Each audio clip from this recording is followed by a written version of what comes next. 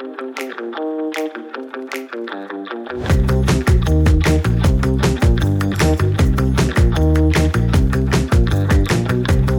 again and welcome to another episode of Underbench Staples. My name is Russell. My name is Patrick. And we are analysing the very first service challenge of season 15. At long last. Love a service challenge so much. Also, this is the first team challenge of the whole season. Yes. Finally, we get to see that bit of pressure when they're kind of thrown together, egos emerge, kind of who takes the leadership role becomes very, very clear. Quite a few of them shrink into the background.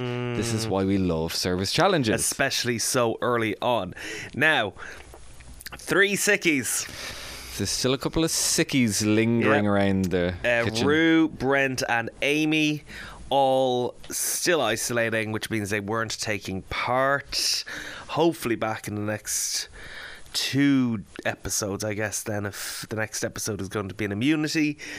That would be great. We were a bit confused at the beginning as to why was Melissa upstairs, and then I forgot that she already got into the immunity challenge in a previous episode, so that makes sense. But we were like, is it uneven numbers? Which actually, when you count it all, it was uneven numbers, so it all makes sense. And I guess I'd say the producers knew what they were doing when they planned it that way. Yeah, but I don't think like they explained that well enough to the audience. Yeah, maybe. It took a while for us. But yeah, great service challenge episode. Very, very much so. Exciting to get other people into the MasterChef Australia kitchen as the diners, 30 people to feed. But we have mentors as well. We have 2 legends of the kitchen who both got very, very far on their seasons. We have Sashi from season 11 who won, and Matt from season 8 who came runner-up. Yeah, really, really great to see them back. 2 very different styles of cooking. Very much, yeah. 2 very different personalities, but great leaders as well, and even in their own series were great leaders too, so I think it's a great opportunity for this. We mentioned when talking about service challenges, I think in one of the earlier episodes of this, so many of them ago, how important they were at showing people off. If you recall, with Andy's season, Andy didn't really set the world on fire in a lot of ways. And then when he did a service challenge, he came alive, and it just showed his skill as like a leader and being able to really show off his ability to kind of round people up, generate ideas, get people on board, and just get things out on time. Which you could do a bit of that tonight, to be honest. Now, so the premise of this is that they had to cook for the 30 people and the 3 judges. They had to cook 2 courses each, a starter and a main. And the catch was, or the surprise was, that they each had to choose one ingredient to feature prominently across 2 courses, and either of the teams that chose any of the 3 ingredients, the other team couldn't have. So again, going back to the fridge challenge, it was kind of a free-for-all. I don't particularly enjoy those kinds of intense challenges at the start, because I think it stokes the wrong choices being made, and that could be a good great thing. entertainment. Yeah. I kind of was a bit like, okay, so there's 2 tables. I guess when you start to question how simple it is to select a product or whatever, and you start getting confused by it, you start to wonder, is this really effective? Like, there was 3 things on one table and 3 things on the other table, and 2 of them got picked, and it just was, there was no leader, there's no nothing. It was just, I'm going to pick them, and everyone just looks around and asks, is this what we want? And I don't know, I don't think I liked it. I don't like the chaos. No, I would rather coin toss. I would rather okay, one of you stand behind one of these. Yeah. and that's the one you get. Like I just think the format as to how that worked just didn't do it for me. I couldn't even really take in what all the ingredients were It was either. so quick. However, I can tell you, there was definitely a cucumber and an aubergine and a squash. Oh, there was or some kind of a pumpkin type thing, and there was the trout, the pork belly, and I think I saw a duck. Okay. It was some kind of poultry. I think it was a duck. And I have to say, the two ingredients that were not chosen are the ones I would have chosen. I would have gone for the squash and the duck because to me they are autumnal, they go together. You could easily create a starter and a main around those. I don't think I would with the duck anyway. The squash maybe. The duck, I think my instinct would have gone no, for several reasons. Because you're cooking for 30 people. A duck has 2 breasts, has 2 legs. The butchery involved in that, possibly a lot, quite complicated. And then the waste and what else is being used for it. And my only concern in that split second would be, how can I utilise this? And how can I utilise 15 of them in an effective way? Now, you have a team behind you, but in a split second, I think the pork belly in particular, and Mel did make that comment during it, the pork belly is a great shout because it is something that can be cooked as a whole thing very easily, very effectively, and then portioned out effectively. Asterisks. I would have probably gone pork belly though. And the starter? I could have taken any of them. The cucumber was such an interesting choice. Like, I mean, how could you have put together the cucumber and the pork belly? Yeah. Unless it was a cohesive Asian thing, or like you would really have to think about how they go together. Like I don't know about how the cucumber just would have not been something I would have picked. After you just said any of them. Annie, no, I'd be good. I actually just wouldn't pick the cucumber. I just would have been lost. I think just good on them. The aubergine I probably would have picked. And I like what they did. Okay, so on the spot, how would you have used How would you have used aubergine in a starter? A few things. I possibly would have gone down some sort of like baba ganoush style vibe potentially, just because it's easy to do on scale. Just blister it nicely, get a good bit of smoke or whatever into it, and then figure a way of incorporating it into another dish, whether it's dips or crudité. Now, is that very simple? Is that very basic? Is that very MasterChef? Probably not. Another thing I like to do, kind of akin to what they did on this, was a miso glaze. That's a recipe I like to do. Totally. A miso glaze, honey, bit of chili, get a bit of spice into it. Now, I liked the way they plated it a bit more. I loved how it actually looked like fish. The aubergine. Yeah, so when it came out, whatever way they cut it into quarters or probably fifths or sixths into those segments, when they're in the oven and they're cut and cooked and everything like that, they look like mackerel fillets, which, as a lot of plant-based restaurants and dishes are trying to imitate fish, meat or whatever, that's quite clever actually. Very. Very, very clever, yeah. Very. Yeah. Well, now, what would you have done with your pumpkin?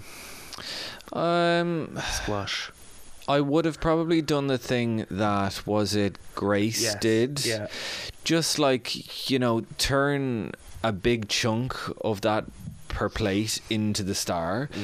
And like I'd probably have gone into that autumnal thing of adding in chanterelles and a really, really intense sauce, or gone the kind of spiced route.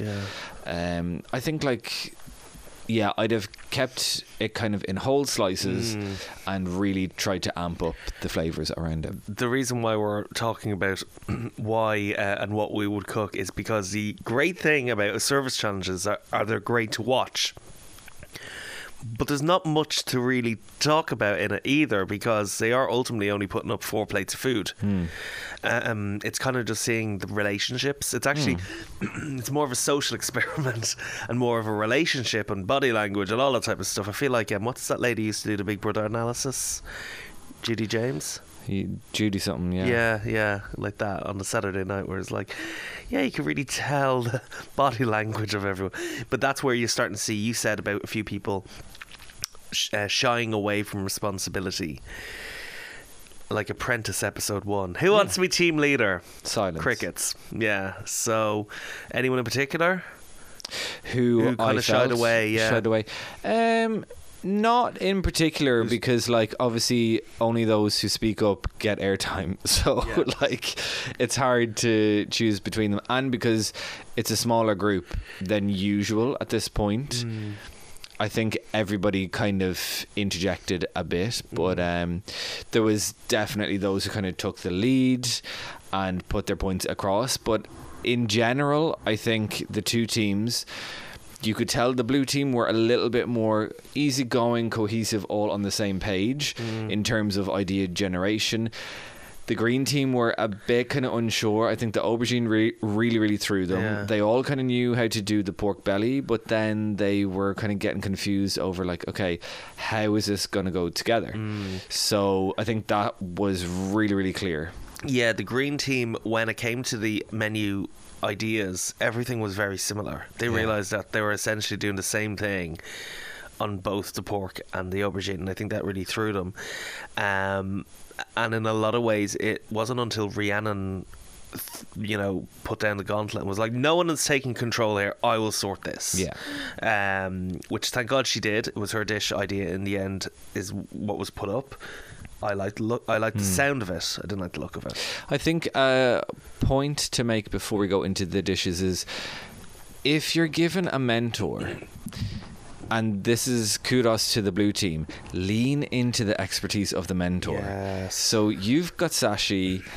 He knows fish. He knows spices. He knows curry. He knows his flavors so well, and he knows how to present a dish. I'm not sure the other team used Matt to his strengths. He was just kind of there consulting almost. I'm trying to remember what his biggest strengths were in his series. We watched that series so long ago. Yeah.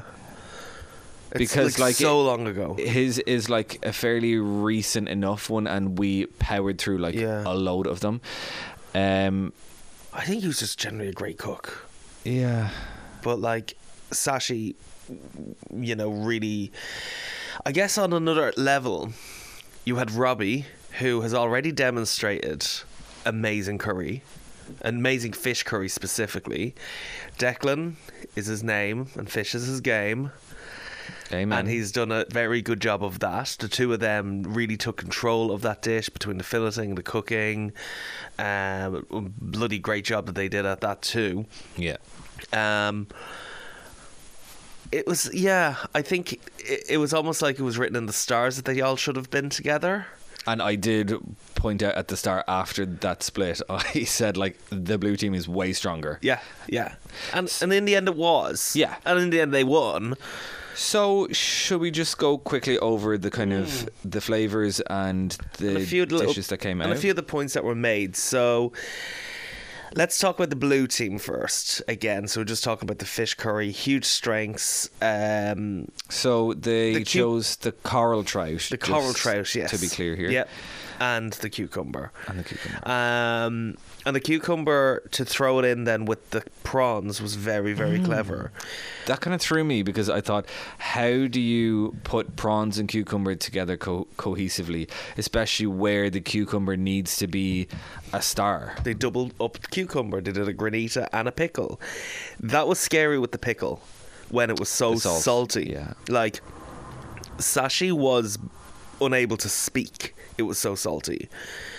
So we're really great. I'm sure if you tried that, it'd be like, yeah, spot on. I go to the salt pig in our kitchen and I take a few flakes of Malden for myself regularly. A snack. Yeah. So I'm weird. And also the martinis you have are like are dirty and basically a saline solution. with a bit of gin and stuff. Yeah. Like that. Yeah, I know. That's me. But, I'm special like that. I think that they chose well. Yeah. They chose things that are quick to cook or like easy to prepare on that starter. Can we just talk about the plating? That was stunning. The colours, the delicateness, the portion size perfect, the height. It was just presented so beautifully. And the judges adored it. It came out first. And I think it just gave them such a strong start that it was kind of clear even then that they had the upper hand. I'd also argue that a very labour-intensive starter too. 80 prawns had to be peeled. How did that work out if there was 80 because there was only 30 diners? There was 2 per plate. Okay, so that's 60. Then the three judges. 66. And then they're obviously tasting as they go. Fair, okay. And like spares, obviously. Yeah, no, well, yeah, spares, yeah. Got to be spares. Like, no, yeah, that's true. Gorgeous dish, really, really amazing. Then moving on to the main that they did, the fish curry, as we discussed, superb. Again, the colours, like the vibrancy of it. the cohesion in the flavours is one thing. The cohesion in the colours And the skin. the skin. Oh my god, the fish skin looked incredible. Like in high definition. I wish that was in 3D. I could have just smashed my screen, enjoyed every morsel of that. Really, really amazing. Let's change direction and talk about the green team and theirs. So that was the aubergine miso glaze, which I think was the better of their 2 dishes, even though I'd probably preferred the pork. It was the more successful. Definitely. The judges said even keel, I guess, on both, which is really, really a good compliment. A lot of stress on Grace, who actually put up the dish that you said about the pumpkin one as well. She so did. This is maybe a strength of hers, is kind of veg cooking that we're not quite seeing just yet. But I think a really strong dish considering the chaos around it, and it felt like that was half a team, realistically. Yeah, and I think that after hearing the judges' comments after they tasted it, it was clear that Grace proved herself, and there was pressure on the rest of the team to kind of go, well, it's kind of you who thrust that ingredient in our hands. And then there was kind of a vague idea at the start, so I think that proved itself and it earned its keep. Yeah. But then the pork, so they were Kath was portioning out and weighing the pork, but that particular cut, as it cooks, is going to shrink up, and because it's so full of delicious fat in the cooking process, that's going to render in order to be edible, but then it's going to turn out smaller. So I was kind of going, have they gotten the maths right on this? Like, ordinarily you would say X 100 grams per person, but just on that cut, immediately I went, I'm not so sure. I know where they're going visually with it, but was cutting it into cubes. I know they were pressure cooking it, and obviously you can't put a giant pork belly into a pressure cooker. But I can't help but wonder if that was popped into an oven instead and then sliced and fried afterwards. Could you imagine if they had Can as the team leader, as the mentor? Just, if I could add in the noise here of him just scraping a knife off some pork the master belly. of pork belly. Oh, why did you say that? There's pork, there's pork belly in the freezer. Or as they call it in the UK, belly pork. Explain that. I don't understand. Didn't someone explain it online to us? Is it belly of pork and they just took out the of? Yeah. And it depends on who the chef was. So it was because Marco Pierre White kept saying it. And belly pork. And he kept saying... Did I have a rant about him in episode 1? I did, actually. You probably did, yeah. he kept saying it, and someone pointed out that it's like, well, he is from Yorkshire, and it would be that'd be belly of pork and belly pork. Haven't had belly of lamb in a long time. No, and that's a really underutilized cut. Like, that's a good reminder. There is pork belly in the freezer. There is. And it's free range. And it's free range. Great quality. And I'm going to have to consult Can. And you're going to cook it soon? But can we talk about the presentation of the dish was more like a salad than a pork dish. And I get that I think it was genius to do the salad with the green mango and all fresh and abundant. I get that. But this is a pork dish. And the pork was kind of hidden on the side or like kind of in pieces. I just didn't really think it was cohesive or successful. No. I'm sure it tasted great, but for me, no, it just wasn't effective. It just felt a little bit too rustic. And a lot of comments were made on that from the judges. In terms of like working together and as teams go, were you impressed? I was impressed more so with the blue team just because of their cohesion, and the cohesion even comes into the ideation. It just felt that they were kind of as a group open to stoking ideas. Could I go into RuPaul territory here as you competed in teams but you'd be judged as individuals? If that was the case, is there anyone in the green that you might give a pat on the back to? Definitely Rhiannon, because the initial ideas and the leadership came from her. Also at the start, at that point too, I would go to Phil because he kind of interjected like, are these kind of the same? And I think he was in charge of the broth. Yes. To pack the flavour into the pork and stuff. Who else? Obviously Grace, because we all kind of thought like, oh, is this aubergine dish confused? And it was their successful one. So at the end of the day, I'd probably agree on that with you. Other than those, like, I don't think anybody else really stood out for me. I would like to be in the dining room like that. Would you? I imagine, like, we don't have MasterChef here in Ireland, unfortunately. We used to, many moons ago, about 10, 12, 13 years ago. And I just love the idea of, like, this was recorded, I'd say, March, February type of time. You'd no idea who any of these people were. You probably applied through a website to go for a nice meal in the MasterChef kitchen. You had to hide your phones, sign NDAs, everything like that.